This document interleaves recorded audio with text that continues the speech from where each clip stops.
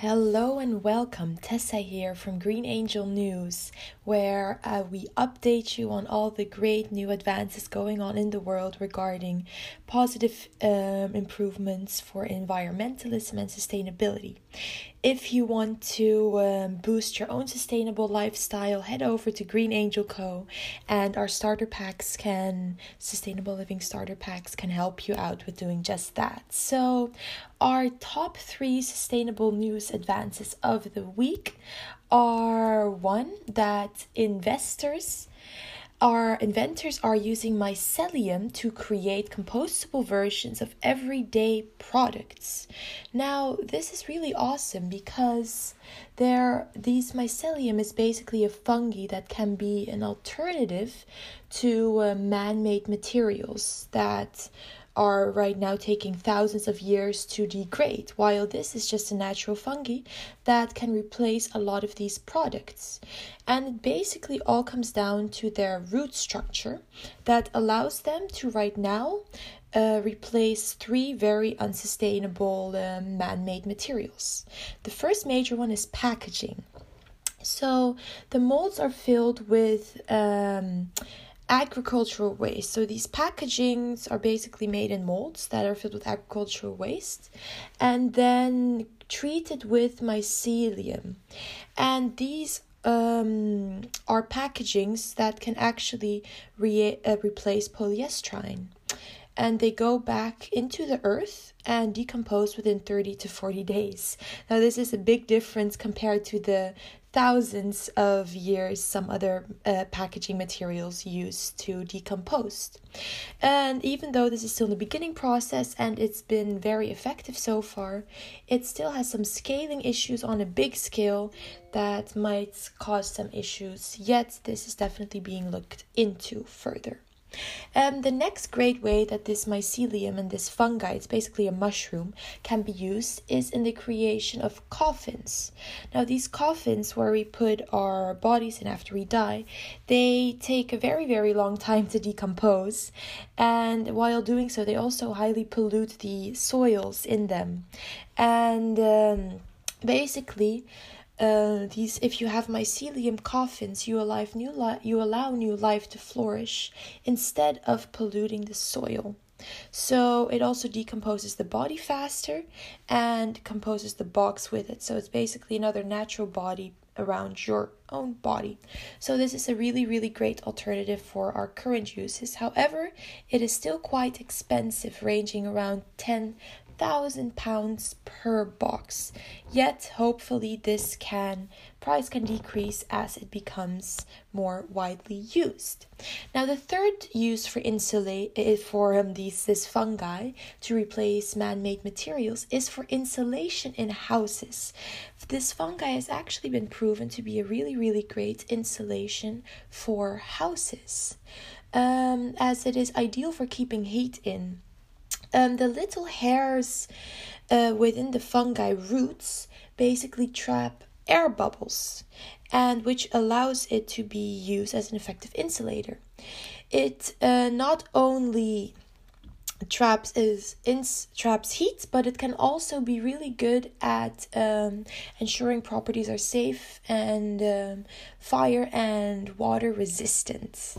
Yet, of course, many houses, they keep trying to keep fungi out of their house, so convincing architects and property investors that putting this fungi into their houses as insulation, even though it might be effective, might still take a little while of convincing.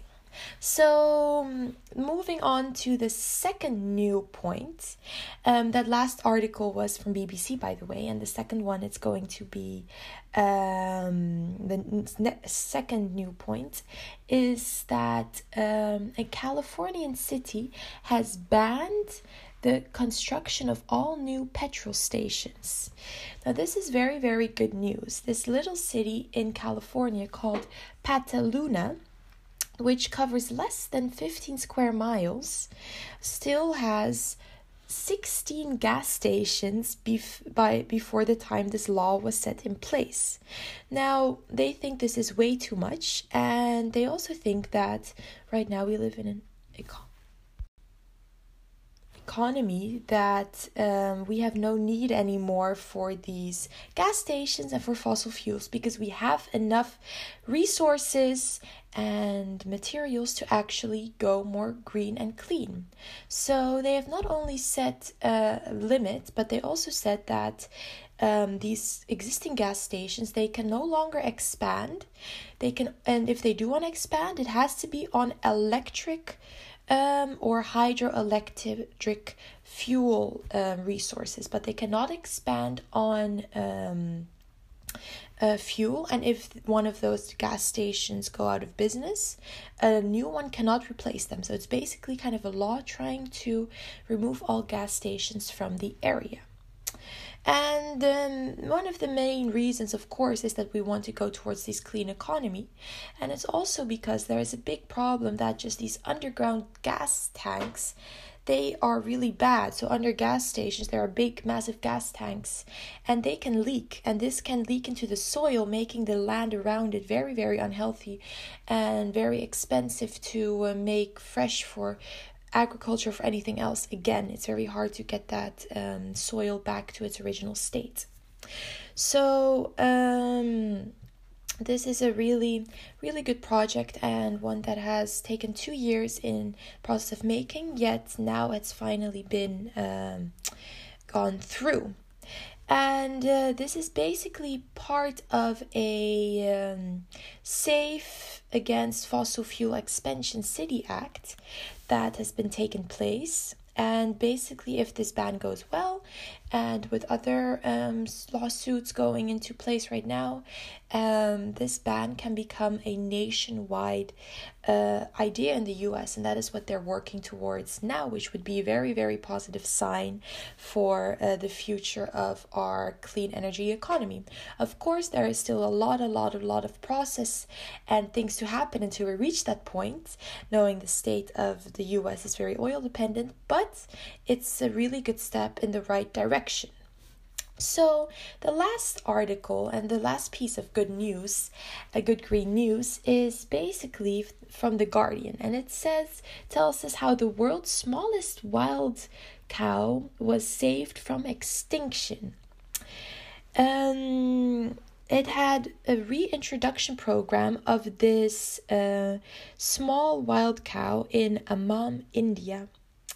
It is still endangered, yet now, due to this reintroduction program, where they have captured breeding programs and then slowly reintroduce them into the wildlife after, and track their progress and track that they're continuing to breed, has actually given them a greater chance of survival.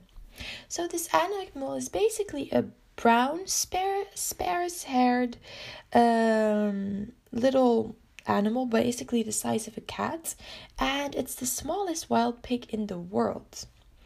There were only 300 left once, and before, many years ago, they used to actually thrive in the sub-Himalayas in Nepal.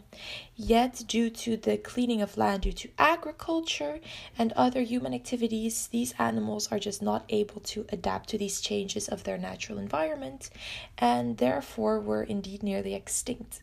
In the 1960s, they actually thought this animal wasn't extinct until it was refounded in the 70s. And in the 90s, they started a reintroduction program of this animal at the Dural Wildlife Conservation Trust. So the Dural Wildlife Conservation Trust, also known for bringing back the Rodriguez fruit bat and the Madagascar teal from extinction, are basically doing really great things to set up this captive breeding program.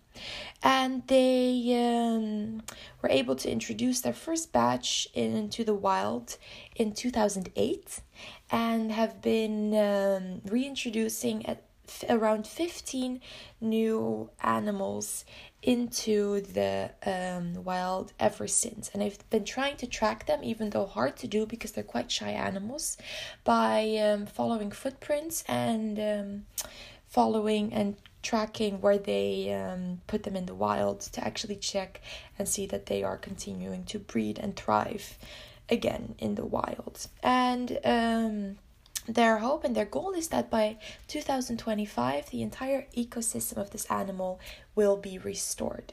So that is it for today for the 3 best weekly good green news contents here at Green Angel Co. If you would like to have more information, it's a weekly podcast. Sign up for it and listen to more to come on a weekly basis. Bye-bye.